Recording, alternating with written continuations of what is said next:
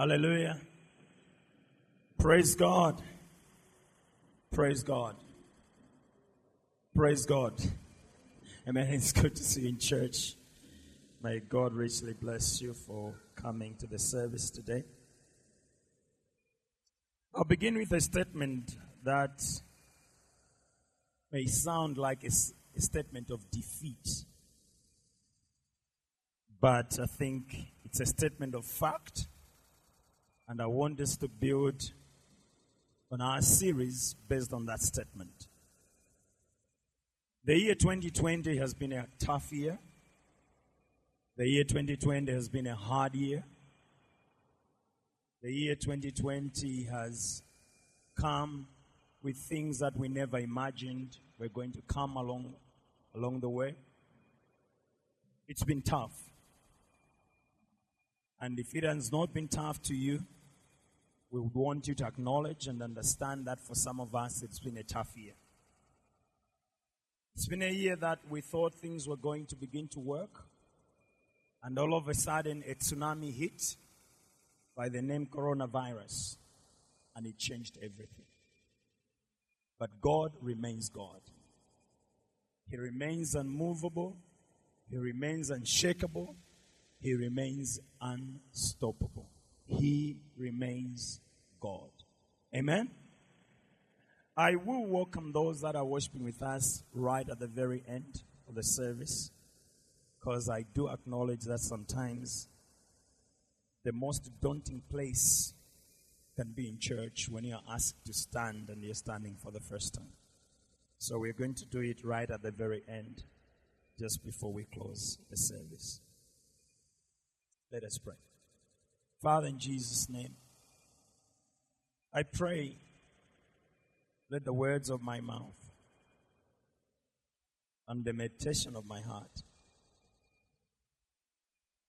be acceptable in thy sight, O Lord, my strength and my redeemer.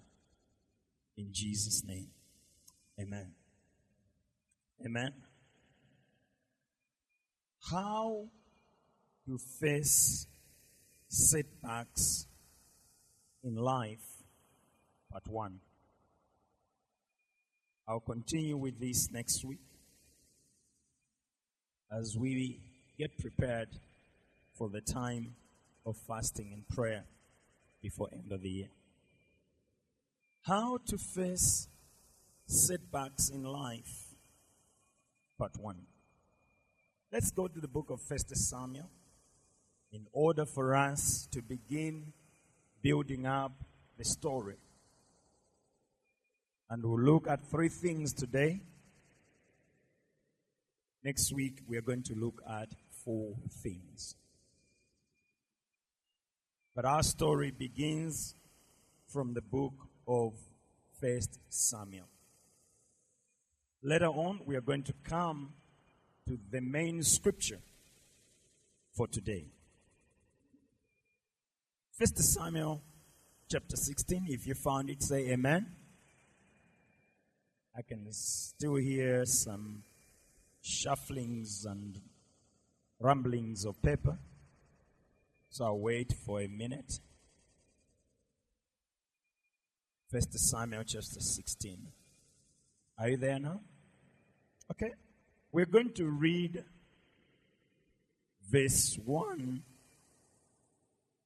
and verse 2. 1 Samuel chapter 16. I want us to read it together. 1, 2, 3, go. Now the Lord said to Samuel, how long will you mourn for Saul, seeing I have rejected him from reigning over Israel? Fill your horn with oil and go. I am sending you to Jesse the Bethlehemite, for I have provided myself a king among his sons. And Samuel said, how can I go?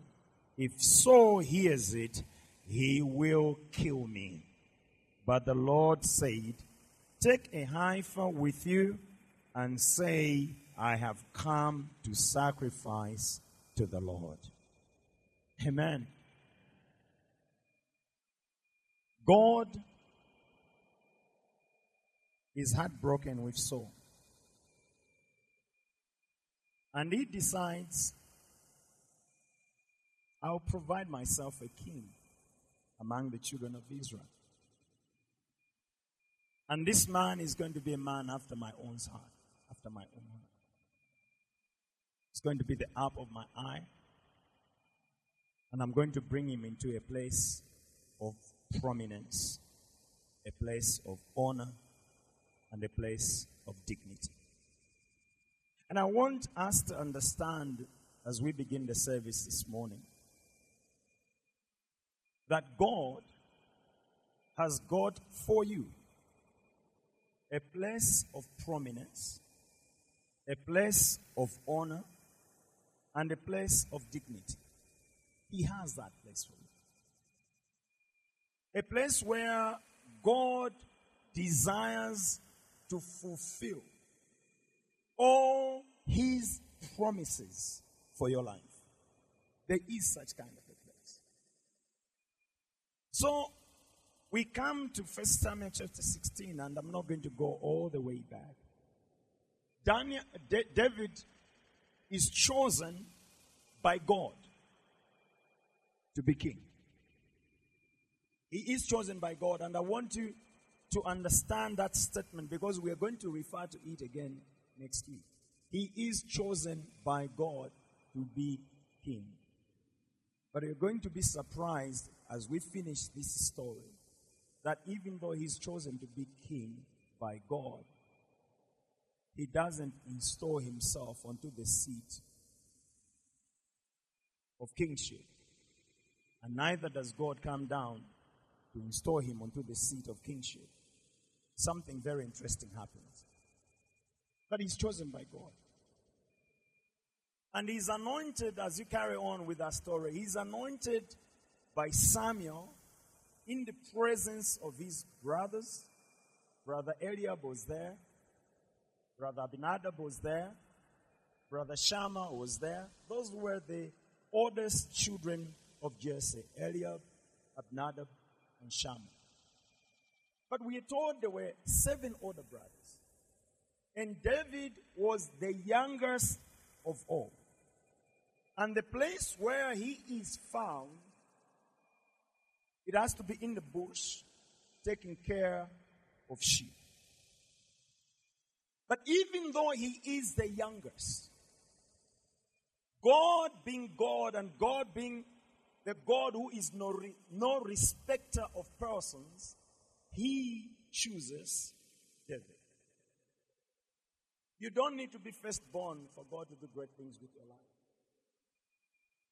Neither do you need to be secondborn. Neither do you need to be thirdborn. Neither do you need to be fifthborn. You can be lastborn. You can be number 12 in your family. And God can still bring you to a place of prominence, honor, and dignity because he, Jehovah, wants to fulfill the plans and the desires that he has for your life. Hallelujah. So, David is anointed by Saul. After he is anointed by Samuel, immediately after that, public battles begin. He had fought some battles before, which he tells us himself, that when he was busy taking care of sheep, a lion would come out to take one of the sheep. And David tells us that he would rise up and fight against the lion and literally take the sheep out of the mouth of the lion. And one day he says a bear came up. And he tells this to Saul when he's about to fight Goliath. And he says, your servant has fought against a lion and has fought against a bear. And who is this uncircumcised Philistine that he should defy the armies of the living God? But those were private battles. And I want you to understand, in life, you are going to face private battles that nobody else knows about. But apart from the private battles, there are also going to be public and open battles that everybody else will know you're going through battle. How do the battles begin? The battles begin with Goliath. The boy is minding his own issues. The father calls him from the bush and he says, I want you to go and check how your brothers are faring because they have gone to war. King Saul had gone to war. Eliab had gone to war. Abinadab had gone to war. Shammah had gone to war. And Jesse says, I want to send you, go and check how they're doing. So he takes some food. He gets to the battlefield. And as he gets to the battlefield, the armies are lining up on the line of battle. But as they're lining up on the line of battle, he hears a voice. Choose a man among you who has to fight against me. If that man wins, all of us, Philistines, become your servants. But if I win, all of you are going to become our servants. And the Bible tells us that everybody begins to tremble and people begin to run. But a story is going on among the people. Whosoever defeats this man, the king has said, is going to give him his daughter for a wife. And he's going to put him in a place of honor. It's another part which I really like. It's when he says, and everybody in his father's house is going to be tax-free in the whole of Israel. Because tax is hard. Paying tax is not easy. It's hard. Sometimes when you look at it and say, if I was given a choice to pay myself, how was I going to pay? And for me to prove it is exactly what we do with time. If the government was not going to put up a law and say, you deduct from source, let all of us, we go and sell something, then at the end of the week or at the end of the month, we all of us, the whole Malawi, I want you to imagine the whole Malawi, we go right at the Mare to come and pay our taxes. What a busy office that would be. The majority of the people wouldn't go and pay. So they deduct the source. So that's already a proven number one that if we're given a choice, we will not pay. So David is your whole house. So he could see Eliab and Abinadab and Shammah and Jesse and all the other brothers not paying tax. But anyway, continuing this story. Eliab meets him because he really wants to understand the story. So Eliab meets him and says, what have you done to me? I know the insolence of your heart. And David says, is there not a cause? So whatever David is saying is eventually reported to Saul. And Saul calls for him, and David comes. And that's when he tells him that he has fought against bears and lions.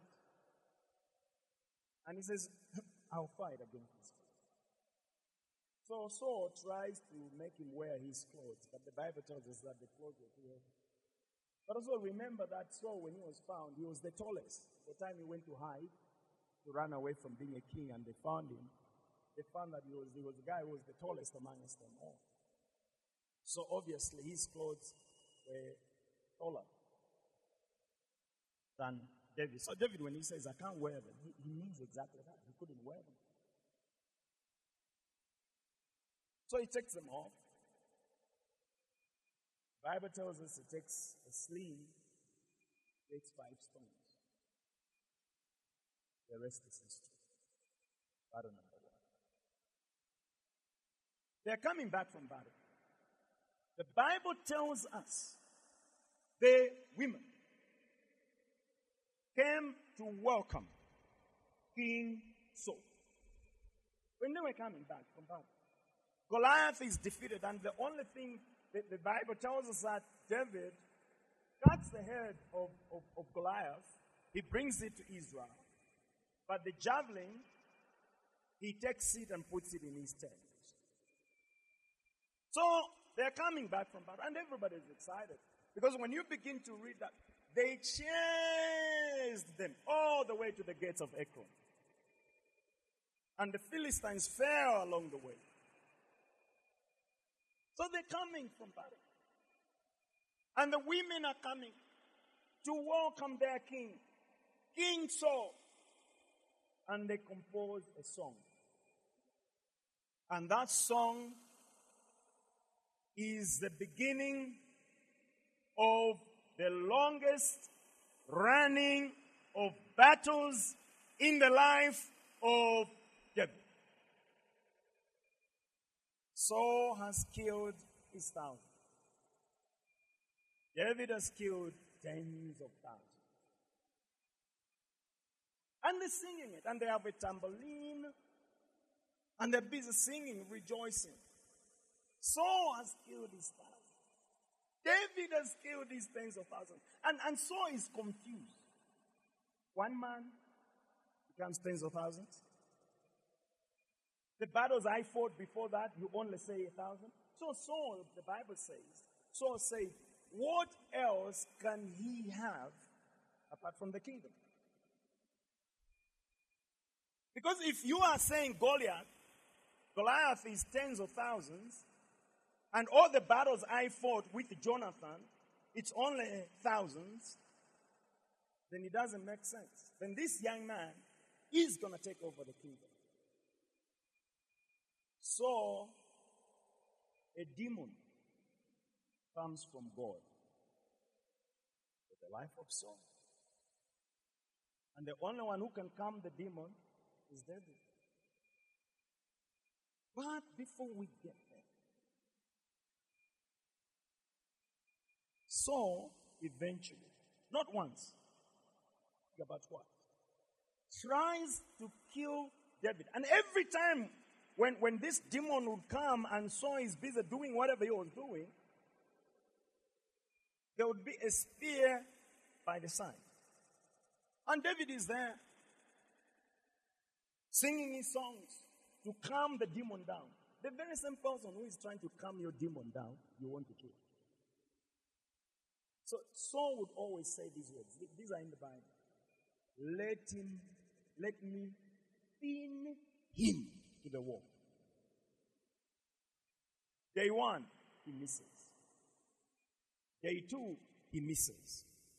When he discovers that I cannot pin him to the wall, Saul remembers that he had made a promise that he will give his daughter to the man who defeats Goliath for a wife.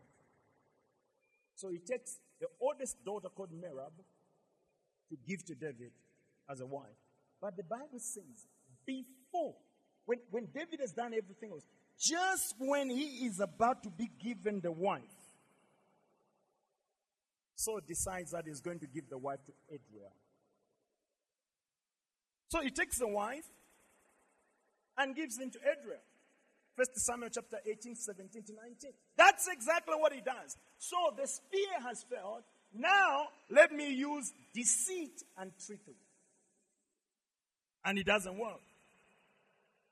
Funny enough, immediately after this has happened, the youngest daughter, now the daughter that comes in after Merab, her name is called Michal, falls in love with David.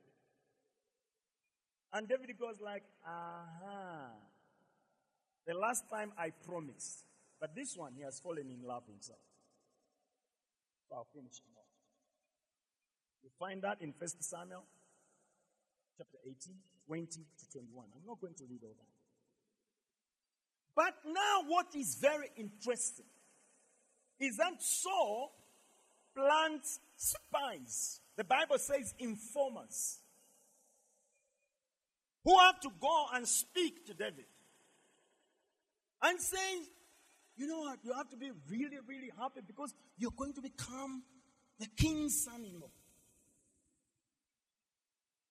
And David says, you think it's easy. But why is Saul planting spies? And I'm just giving you some lessons before we go to the 3 lessons for today. I know you have heard me say this before, but I have to say it. There come a point in life, and I want you to take note of that. There come a point in life, if that time comes, when what you say is used against you, and what you don't say is used against you. Keeping quiet is wrong. Talking is wrong. When you talk, the conclusion is,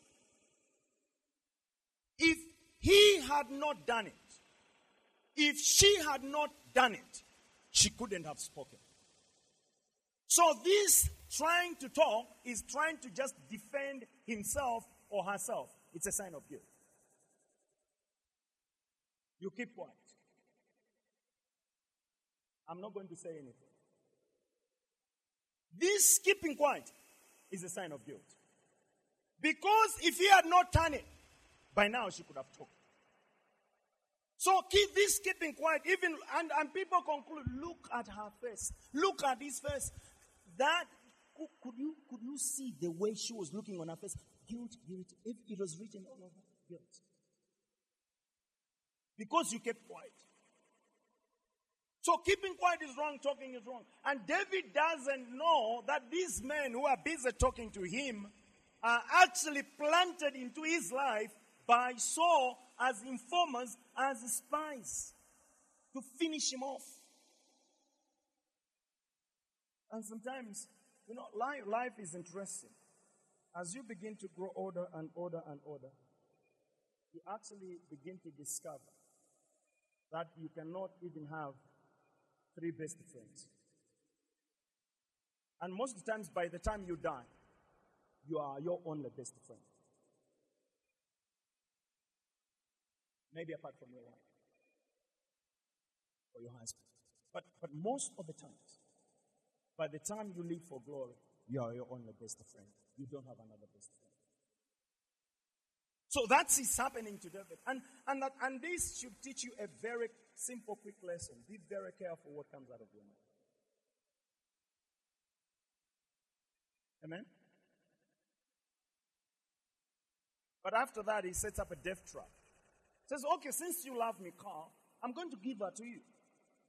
But I need 104 skins of the Philistines. What Saul is saying is, let him go to battle. Let my hand not be against David. Let him go into battle and let the Philistines finish him off. Let's see if he's going to marry Michal. God being God makes David to kill not only 100, but the Bible tells us he brought 200 foreskins. And when he brought the 200 foreskins, the Bible tells us immediately Saul knew God is with him. So eventually Saul becomes very aggressive and he begins to chase the young man from cave to cave, city to city. And not only once, but several times, David misses death by a whisker.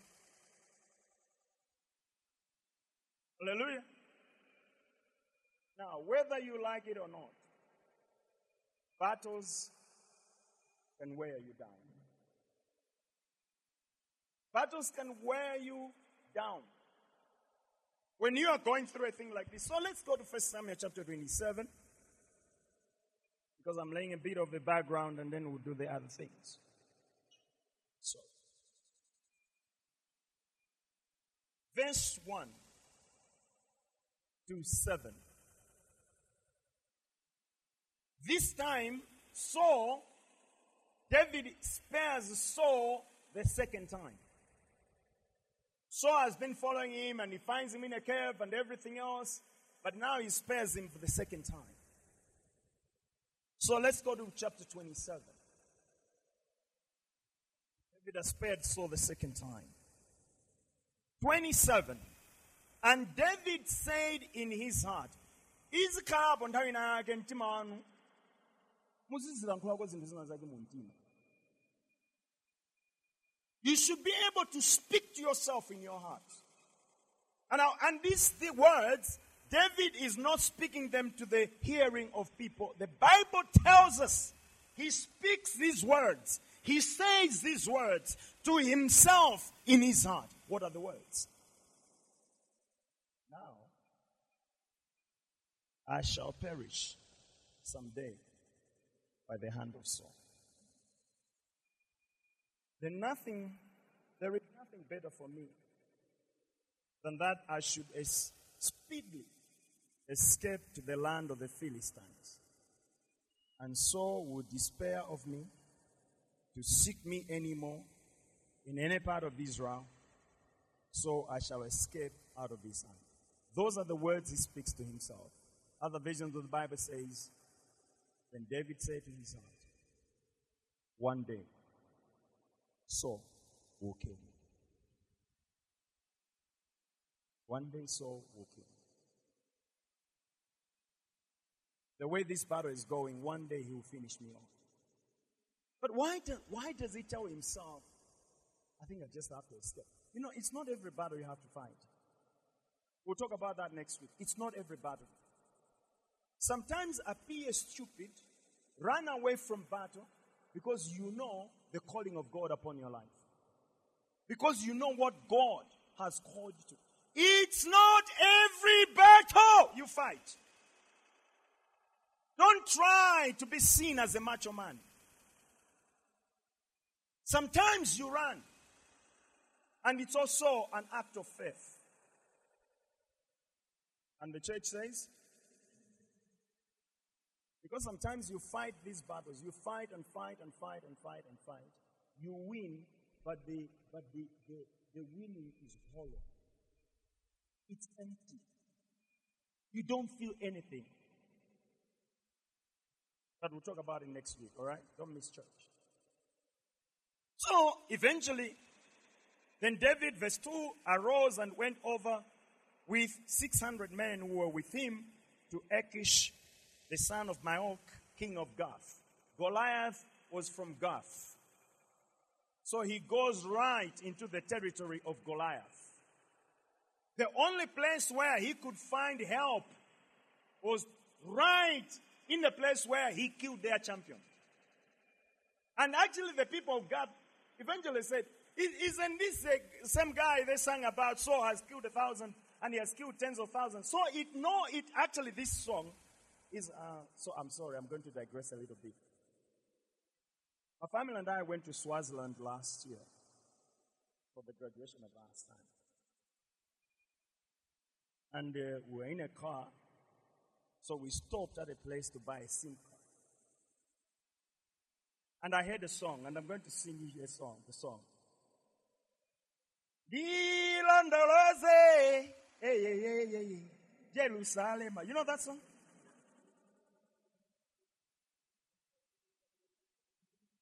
You come to Malawi, Dilondoloze. So the song, David has killed tens of thousands. Saul has killed the thousands was like what? I tell you got it. It was Jerusalem. The way you guys have known Jerusalem, it's exactly the way this song was. So everywhere, even in God, they knew Jerusalem. Yeah. We're singing it. Some of you, all you will remember from today is Pastor sang Jerusalem.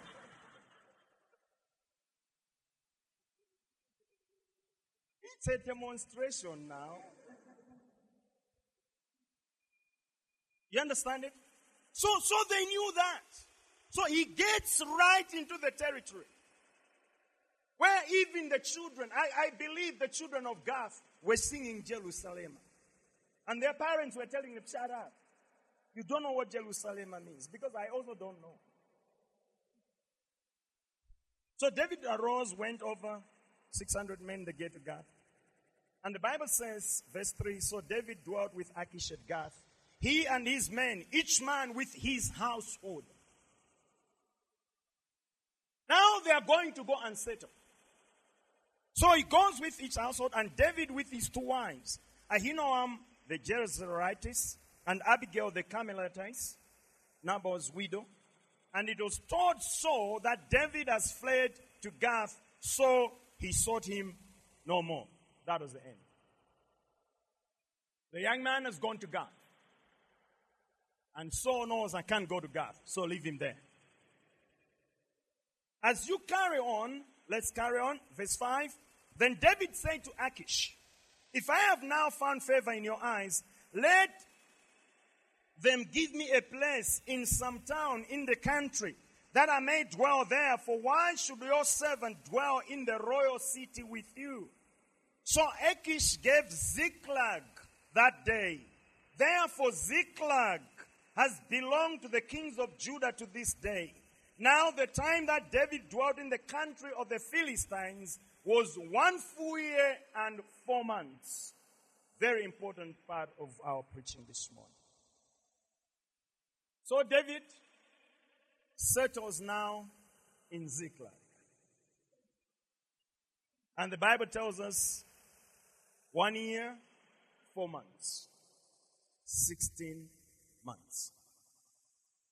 In these 16 months, the relationship between Achish and David is blossoming to the point that now Achish trusts David.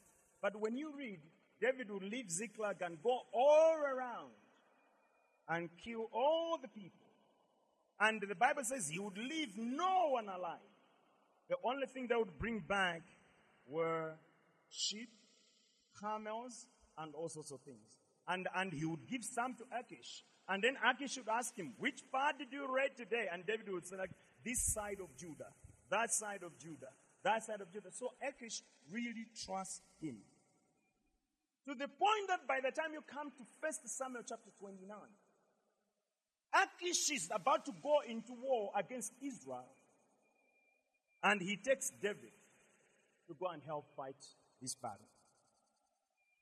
When they get to the battlefield, the Philistine commanders ask Achish, what is this man doing in our midst? And Achish says, don't you know him? He's David. And he's been with us for more than 1 year now. And the Philistine commander says, King, this young man, we may get into battle and he may turn against us. So, please send him back. And David says, beg. David is busy begging to go and fight, but he really didn't mean it. How is he going to go and fight the very same people that he has to be king over? Story for another day. So, it was upon this that he sent back from the battlefield, and now David meets what I call possibly the greatest setback in his life. 1 Samuel chapter 30. Let's read it together. Go there, please. I have finished laying the foundation. And we're going to look at the 3 things now. 1 Samuel chapter 30. Verse 1.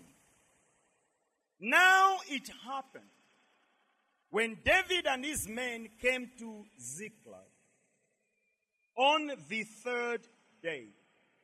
That means they've been walking back from battle. They're coming back to where they live. And actually, he was told that he needed to leave very early in the morning. So the day he was told, go back, he didn't leave immediately. They spent the night, and then early morning they left. And the Bible tells us it was now the 3rd day they're there. So the Bible says, on the third day, that the Amalekites had invaded the south and Ziklag and attacked Ziklag and burned it with fire. Now, what I want you to see is everything else that these guys worked on is gone in fire. Let's carry on. And had taken captive the women and those who were there from small to great. They did not kill anyone, but carried them away and went their way. So David and his men came to the city, and there it was, burned with fire. And their wives, their sons, and their daughters had been taken captive.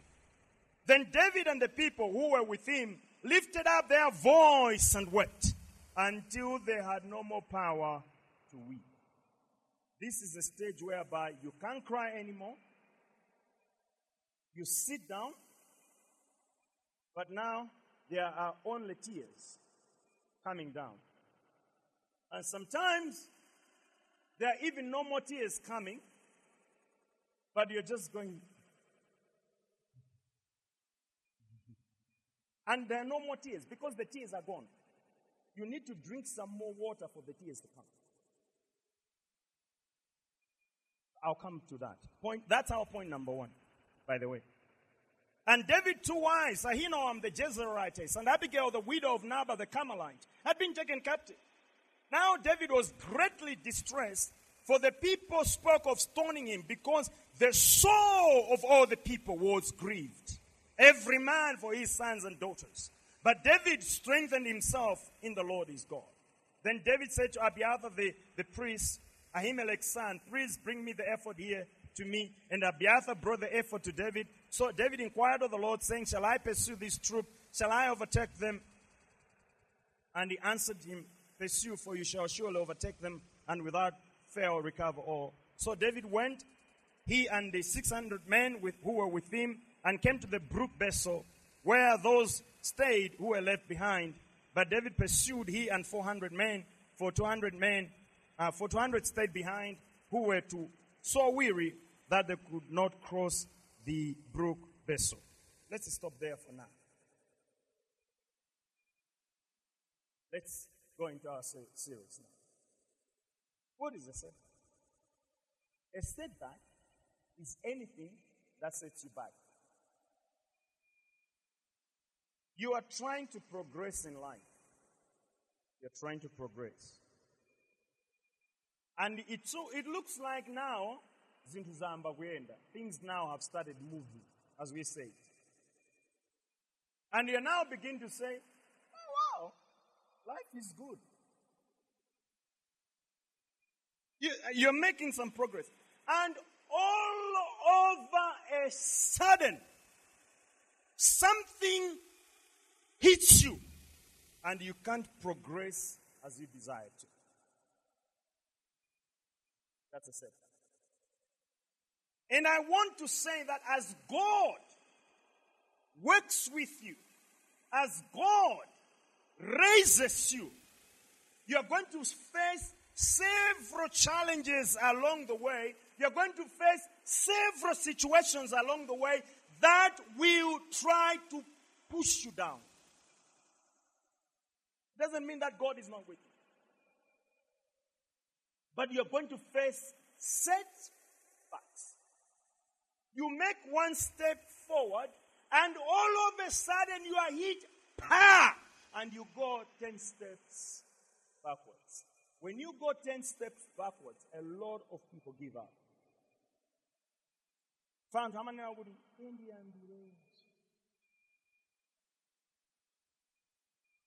And you know the pain you went through to go over the 9 steps to get where you were. And you cannot imagine, you cannot fathom, you cannot even dream to begin to do this thing again. You say, like, you know what? And at that point, a lot of people say, it's better I die. So whenever you hear somebody has committed suicide, please don't be quick to judge.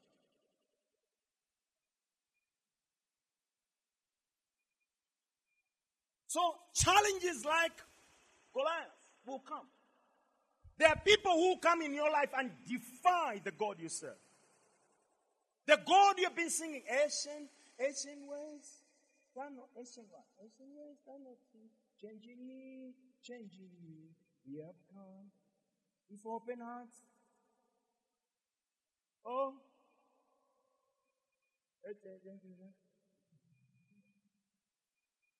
The God you were saying, You came to a point where you taught people. Ineyo, I will do Chichewa and then I'll go into English. Ineyo ndaona Mulungu. I have seen God. And everybody else is acknowledging that as for you, you have come face to face with God and you didn't die. And Goliath will rise up and defy the God whom he say you believe in. Not only that, you're going to go through wilderness experiences in life. And if you're not ready to go through wilderness experiences in life, then you are not fit to be here on planet Earth. Because they will come. You will face enemies. There will be people who will vow. As far as I am concerned, I came on planet Earth for one purpose and one purpose alone. To be your enemy. That's why you cannot say everything to everybody. Because you don't know who has sent you. Am I saying? Okay. The other thing you should understand is that one day you have all the plans in place. And all of a sudden, all the plans will fall into disarray. Things you never expected to happen will happen. What does that tell you? Your life will not always be smooth. Your life will not always be smooth. And the way you deal with the setbacks will determine how far you will go in life, how far you will rise in life. When Goliath has come, when the plans have fallen into disarray, when the wilderness experiences come, when enemies has come and they have vowed they are your enemy, the way you deal with that will determine how far you will go in life. Don't just sing to us, I am a friend of God, he calls me friend. Yeah. Doesn't he call you friend? He does. He actually calls you my child. The path of greatness for most people is plagued with setbacks, disappointments, and discouragements.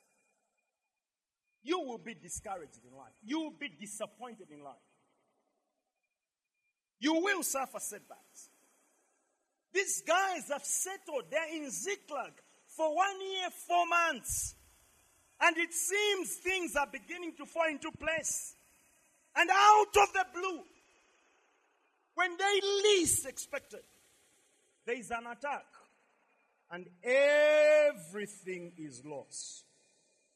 Everything. When I say everything is everything. There are times in life when we work so hard and believe this is it. And all of a sudden,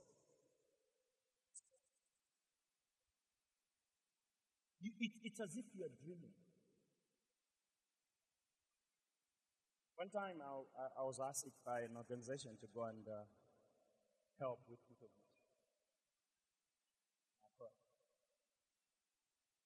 I drove, parked my car outside.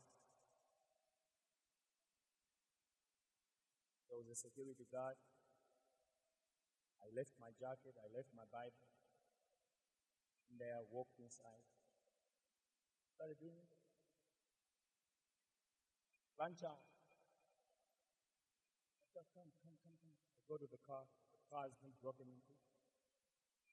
My laptop is gone.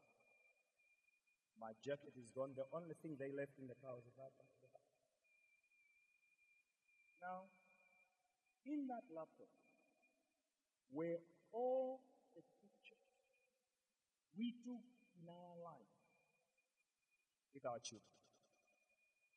From the moment they were born, all the videos we did with our kids, we were keeping them on the laptop. I think that wasn't Google. Or maybe I was very ignorant that I didn't know. And on that day, I knew all the pictures I took in my life of my children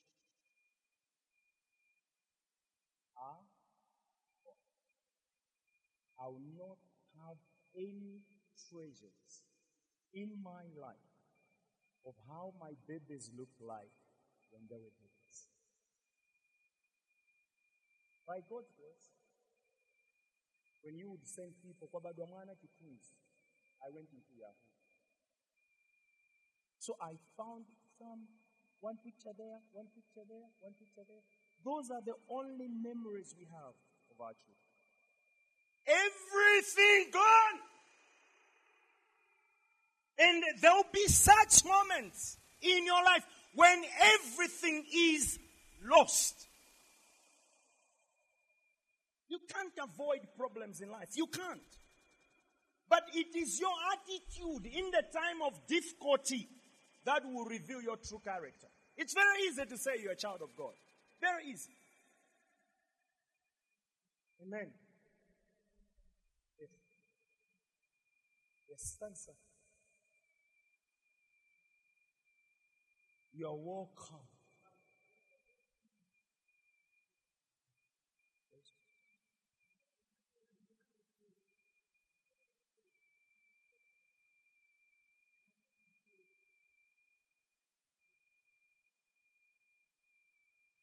Amen.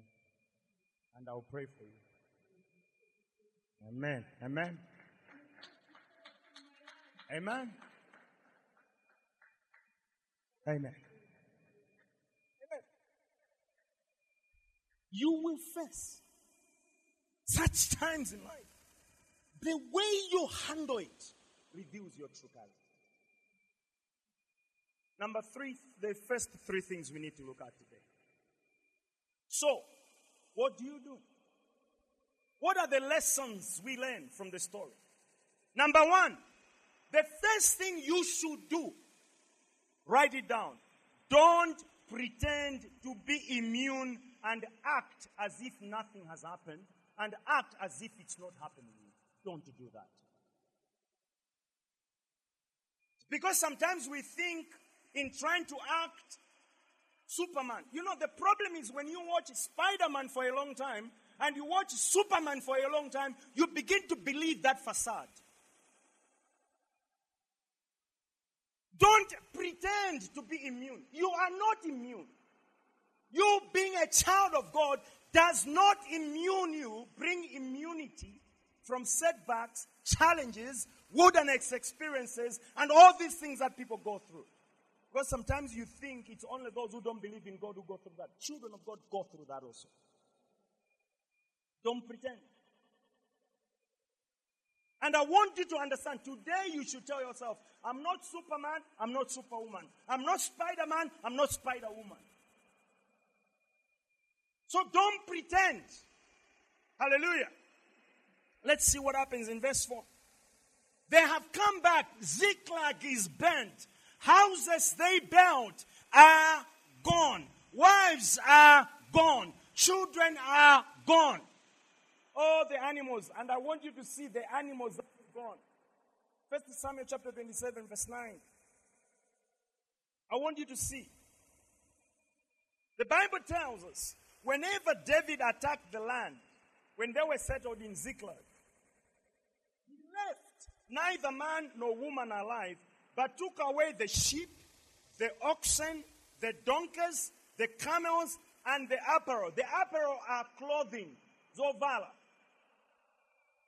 And returned and came to Achish. So when they come back on this day, the camels are gone, the sheep are gone, the oxen are gone, the donkeys are gone, the clothes are gone. The only clothes they have on them are the clothes they are wearing. We're coming back from Zimbabwe in 1995. Amazing conference we attended. Pastor Sunga was there. I don't think Naomi was with us.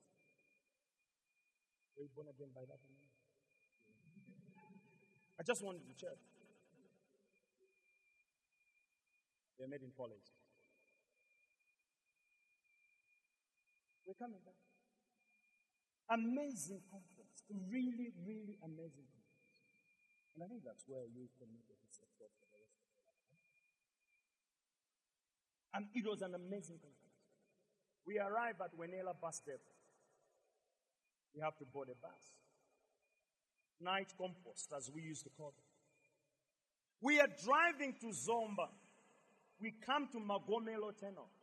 Now, before I went on this trip, I had to borrow a suit bag, a suit carrier from a friend to put in my clothes. So when we got on the bus, I put the suit carrier on the rail in the bus. We come to Magomelo Tunnel. We meet armed robbers. And the armed robbers literally come on the bus. And they make us to do offering. And everybody has to take out the money they have and give. As they're going down, they see the suit carrier. And they say, that one too. I wanted to stand up.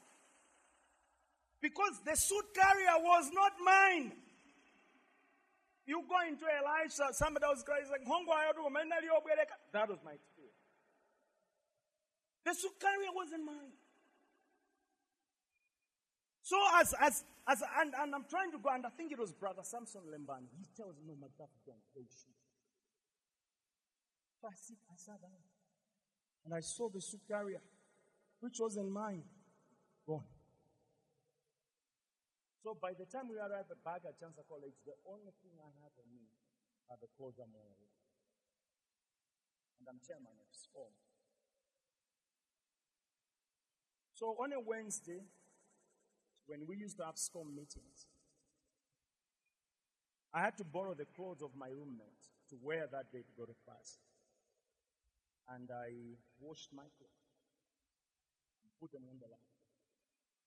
I was in class. 5 p.m. and I saw rain. And when I saw rain, I knew my clothes are wet.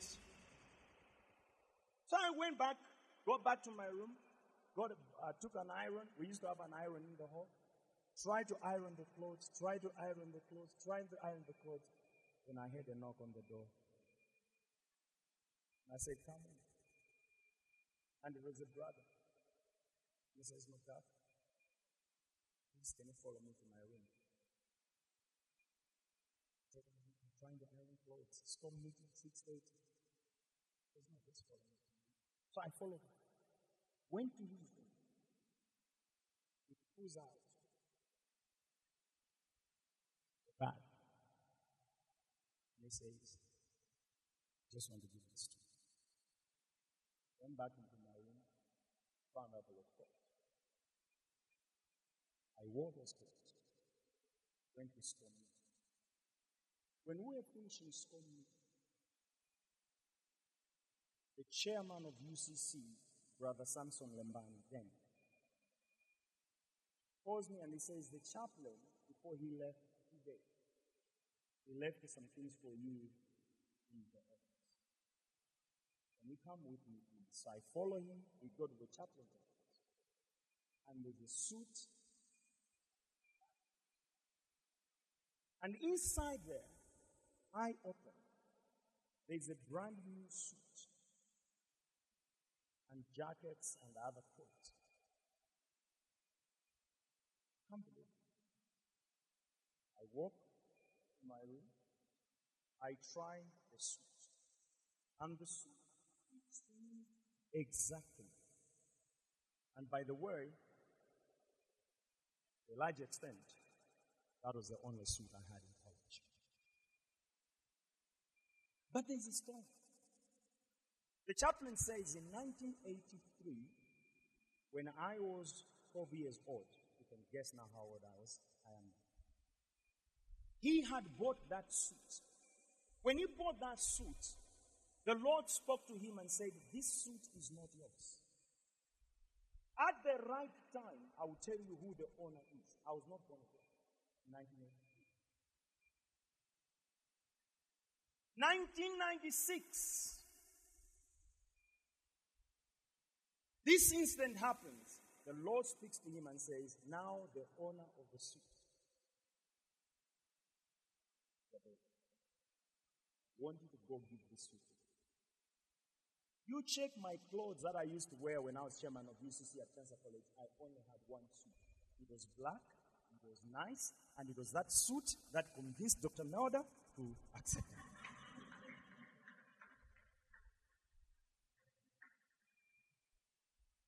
That suit. That suit. You can write an article. That suit. I told you the testimony. And that was the only suit. And I began to think, God, I was not born again in 1983. I came to Christ on 9th April 1990. And you knew one day I would need a suit. Because prior to that, the only suit I had was that I bought during auction. It was brown in color. And on this day, I got my first suit. And it's a suit I wore in college too. Amen? But I'll tell you one thing I did. I cried. Sometimes you come to me and I tell you it is well. It's because I don't know what to say. It's because I don't know what to say. Honestly, Lima Longolola, I know that. But there are moments you come to me, you tell me a story. I just go, it is well. I'm not telling you it is well, oh. I'm telling you this one is hard. And in those moments, don't pretend to be immune. Don't act as if nothing has happened. Don't act as if it's not affecting you. Share the sense of loss with the people. Share the sense of loss. If your family is being affected, you had a good life. And all of a sudden you're being hit, and your children are crying. Share the sense of loss. Share the sense of loss. Share a sense of loss with them. Share the sense of loss with your children, with your wife, with the people in the office, with the people in your business. When the town was burned with fire, wives were gone, children were gone, sons were gone, livestock, sheep, oxen, clothing, donkeys, camels, they were all gone. And the Bible tells us David wept. He wept. He began to cry with them. So I am telling you, don't pretend. Don't pretend. David rightly mourned and wept until all the tears were finished. Because the Bible tells us until there were no more tears. When you suffer loss in your life, take this one down. It is not wrong to weep. Hallelujah, church. Don't pretend to be strong and happy. Because some people, that's when they begin to crack jokes. You are being affected and then you are busy telling jokes and people should be laughing. When you know I should be crying by now. Because if you don't cry, you will cry. You will cry. Take time and cry. Whether you say, that's the time you say, a lot of you believers, you strike off this song, but I love it. Pass me no gentle. I love it. I love it. But that's the moment you sing that song. And when you're singing it, you cry.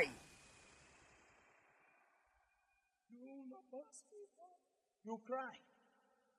Because if you don't cry, you're going to suffer some emotional damage. You will suffer some psychological trauma. You may collapse. You have to cry. So tell me, we will cry. Cry. There's nothing wrong. It's not a sign of weakness. It doesn't mean you're not a believer. You are a child of God, but you're going through the seasons of life. Cry. Amen? Express it. Release it. Express it. Go through the emotional trauma with the people. Because it's when you have cried and you've gone through it that you can begin to help with other people to deal with the problem. Don't detach yourself and go into quarantine. By now you know what quarantine is. Don't go into there. Cry. Hallelujah. Everyone goes through difficult in life. You can be so close to God and be so close to problems. Job, Job is a very good example. Job chapter 1 verse 1. The Bible says the man was blameless. The man was upright. The man feared God. The man shunned evil. All over a sudden, pa! So when people say, hey, Job's wife was busy telling him, hey, curse God and die. You could have said the same. It doesn't mean that she was a sinner, the greatest sinner of all. But she saw the pain her husband was going through. Understand. Immediately when these things are going on. And I want you to know, you can be so close to God and be so close to problems. So close to problems. And you're saying, I have prayed. I have fasted. There is nothing in the Bible they can say I didn't do. Where are these coming from? But now the story becomes interesting. Because immediately, and this happens in families, immediately after the whipping, your family will find somebody to blame. They'll find someone else to blame. And most of the times, if it's in an organization, they'll blame the CEO. If it's in a department, they'll blame the departmental leader. If it's in the country, they'll blame the president. If you are in a church, they blame the senior pastor.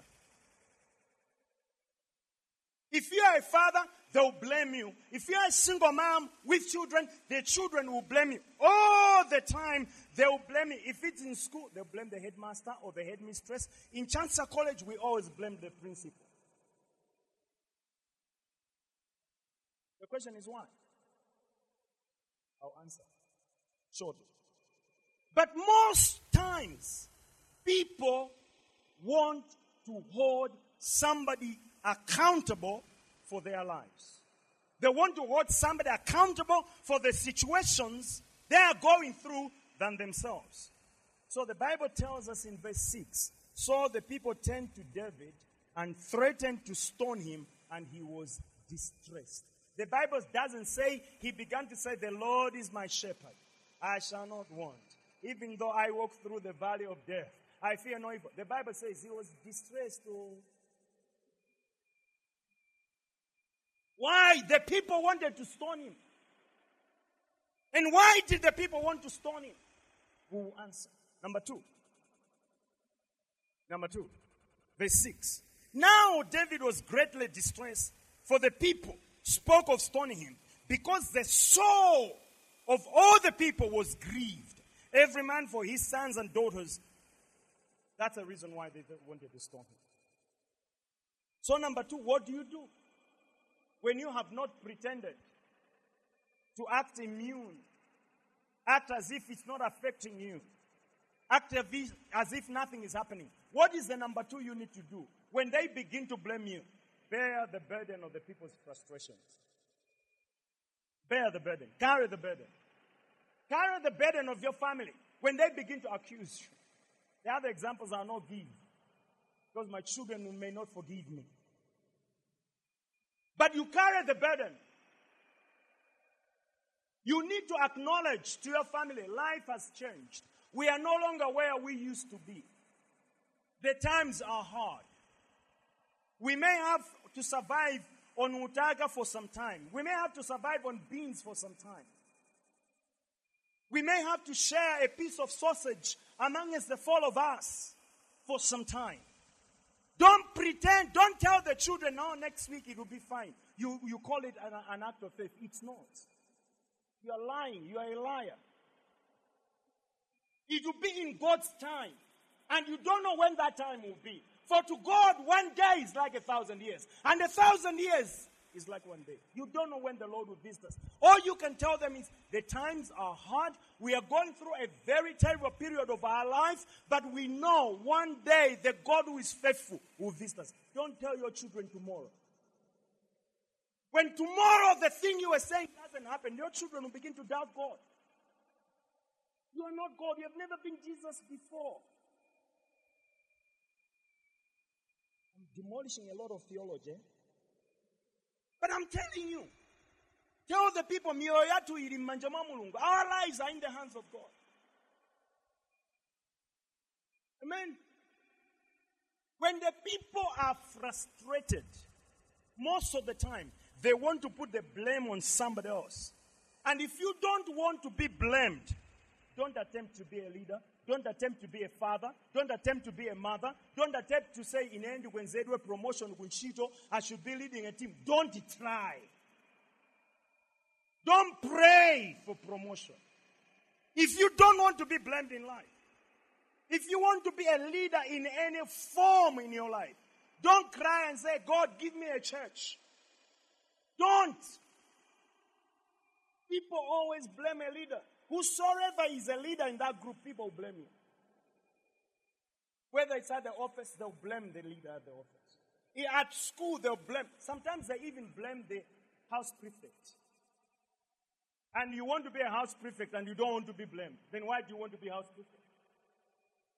I want to be called head boy so that it appears in my CV. No. Get ready. I'll be blamed. Get ready to be blamed. Hallelujah. Don't try to be a president if you don't want to be blamed. Don't try to be a pastor if you don't want to be blamed. Don't try to be a headmaster and headmistress and principal and head boy and head girl if you don't want to be blamed. Even a class monitor is blamed. Don't try. Hallelujah. Some people actually believe it is their father's fault that they are poor today. They believe it. You know, people complain. I was in a group of people recently, and people said, you know what? Look at Kamala Harris. He's now vice president in America. Black American, Black Indian, whatever American, and all these other things. But some of us,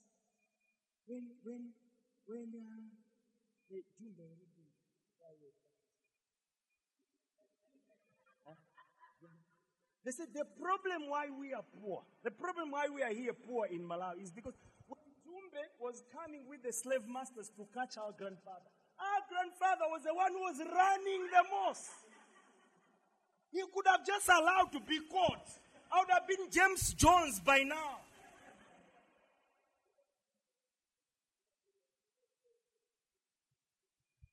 People always find somebody to blame.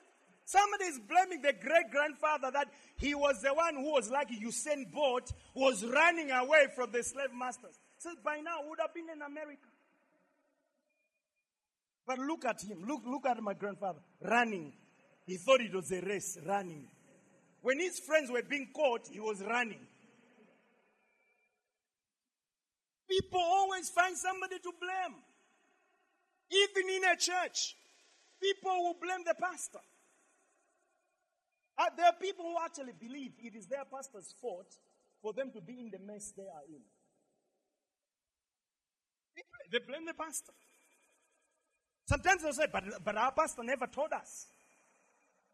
Now, when you are a pastor like Pastor MacDuff, you turn and say, you look at pastor. He pretends as if he wrote the Bible. They always blame somebody. So, if you don't want to be blamed, don't cry for a call of God on your life. You will be blamed. People will always blame somebody. And the Bible says because of that, the leader, eventually you get frustrated. You get frustrated. There have been many times I've been frustrated in ministry. There have been many times I have wanted to leave ministry. I don't want to tell you that I have always wanted to be in ministry. Before, yes, I wanted. After I came, I said, I want to get down. And God says, you're not going anywhere. Well, and largely, why have I wanted to go? It's because of you blaming me.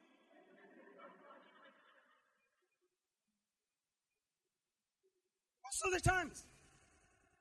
I know I'm being nice to you. I'm trying to help you. You go and I can tell you the stories I have heard about me from the people from this church. I go like, but if they knew I love them, how God? Cry. I cry. Finish. So you go, Lord, now what next?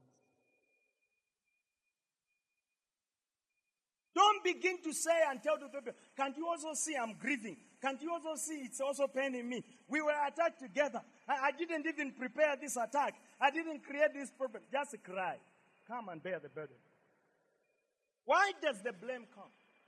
The blame comes because people expect you to provide the solution. That's why they blame you. They expect you to provide the solution in the home, and I love it in the home. After they have blamed you and blamed you and blamed you, always the next question is, so what are we going to do? The wives call it Ndejitani. You were blaming me, now you are asking me what should we do? Find the solution yourself. But you can't do that.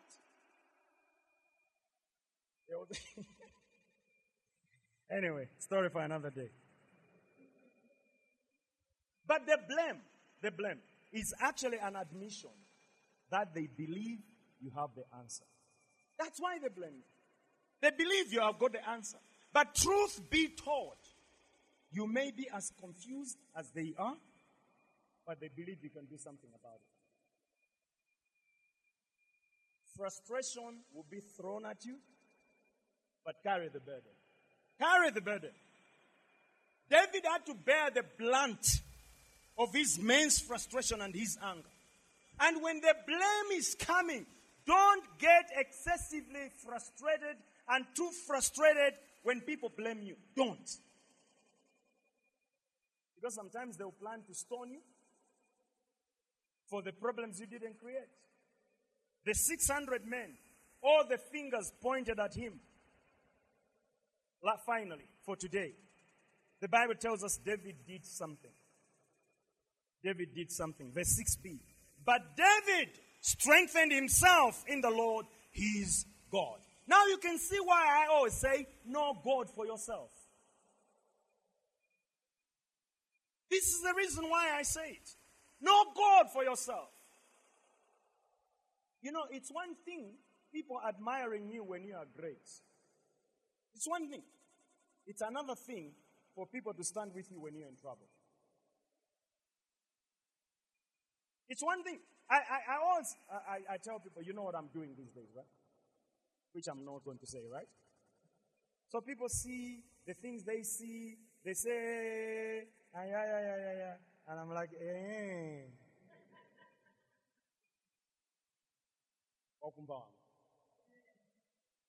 The challenges, when you begin to rise up in life, please be careful with one thing. Don't allow these things to get into your head. Hallelujah? Don't allow. The trouble, always trouble reveals that there is no one to help you. The path to greatness is a lonely path. It's a lonely path. Because in life, most people are receivers and not givers. And they have an assumption that you're not supposed to have problems. That's the assumption that people have. You're not supposed to have problems. So learn to strengthen yourself and encourage yourself in the Lord. Go within yourself and draw strength. And that strength you can only find in Jehovah. It's good to cry, as I have said. Take some time and cry. Cry and cry and cry. But at some point, stop the crying and learn to strengthen yourself in the Lord. I'll give you a few ways how you can begin to strengthen yourself in the Lord. Number one is to songs. Then sings my soul, I say, we are God to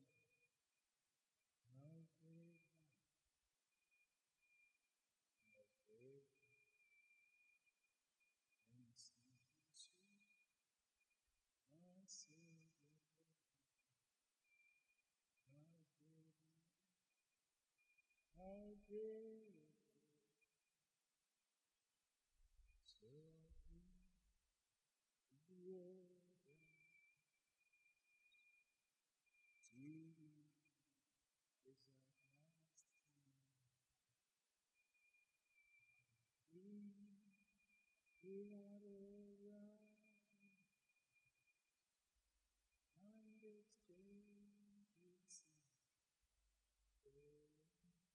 And that song doesn't say, and then extend it to know. You begin to sing songs. You begin to sing hymns in the quietness of your life. You're not busy. At that time, you're not busy. Ha, ba, ba, ba, ba, ha, ba, ba, ba, hey! Even if you begin to pray in tongues, the tongues are very quiet.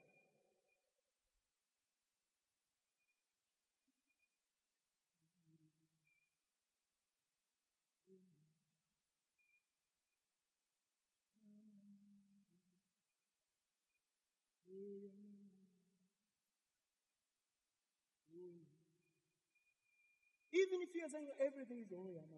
The Holy Spirit is listening. You go in that time. You begin to pray in the strength, in the Spirit. And you know what happens? As you continue to pray like that, all over a sudden, the prayer turns into a song. And the moment it begins to turn into a song, most of the times, it's an indication that you are beginning to break through in the Spirit. Learn to strengthen yourself in the Lord. That is going to begin to transform you from a sufferer to a deliverer. And a lot of the time, most of the times when you are in trouble like that, you are alone. So, if you keep on crying, it's not going to solve the problem. Cry, but then stop. You can go into a song. You ask my kids sometimes, I am walking in the corridor, I'm singing a song. A lot of you ask people and say, what is Pastor MacDuff's favorite song? You are Lord my God. You are my Messiah. I just love it. But because you don't know the story. When I begin to sing, we give you glory, Lord. It's because there is a story. Hallelujah. Cry for a while. Take 3 days and cry. Take 4 days and cry. But then strengthen yourself in the Lord.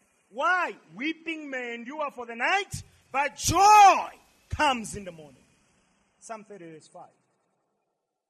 So strengthen yourself in the Lord. Move from the emotional issues. Remind yourself of God's promises.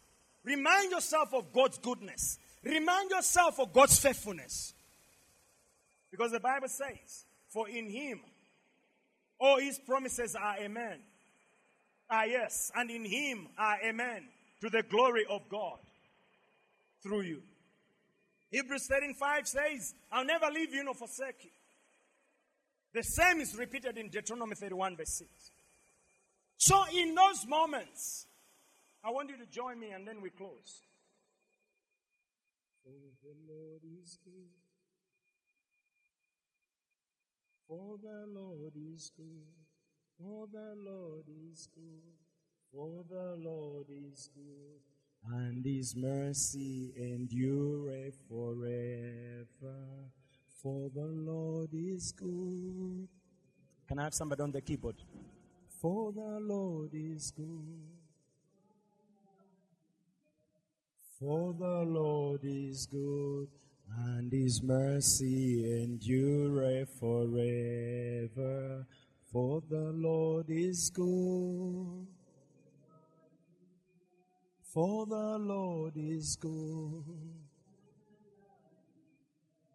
For the Lord is good, and His mercy endureth forever. For the Lord is good. For the Lord is good. For the Lord is good, and His mercy endureth forever. For the Lord is good. For the Lord is good. Lord is good. For the Lord is good, and His mercy endureth forever. Hallelujah. You go in your quietness of life. And you begin to sing that song. Let me close. When we meet next week, I'm going to tell you something, and which I'm just preempting now. Many times when we are hurt, we think that because we have been hurt, then our case will be proven right and we will win. No, it doesn't work like that. And sometimes you can actually pursue a legitimate curse in your life. They took away your farm. They took away your house. They took away your husband. They took away your wife. You say, I'm going to pursue it. Sometimes you pursue those things and you lose. Don't fight in your own strength. Seek God's guidance. There are certain losses in life that you have to pursue to recover. There are certain losses in life that you have to leave them and let them go. Hallelujah. Because sometimes in trying to pursue something you have lost, you actually end up losing more. So what do? I'll see you on Sunday next week. We look at the 4 things. But for tonight, for this morning or whatever, afternoon or tonight, all we are saying is, for the Lord is good. For the Lord is good. For the Lord is good, and His mercy endureth forever. For the Lord is good. For the Lord is good. For the Lord is good, and His mercies endure forever. Hallelujah. The Lord is good. Amen. You take that attitude, you'll recover from the setbacks of life. Amen. So don't pretend to be immune. Don't act as if nothing has happened. Bear the burden of the frustrations of the people. And most importantly, strengthen yourself in the Lord. Amen. We continue next week. Let us pray. Father, thank you for today. We bless you. We worship you for today's service. We believe that somebody has been encouraged, strengthened today. In Jesus' name.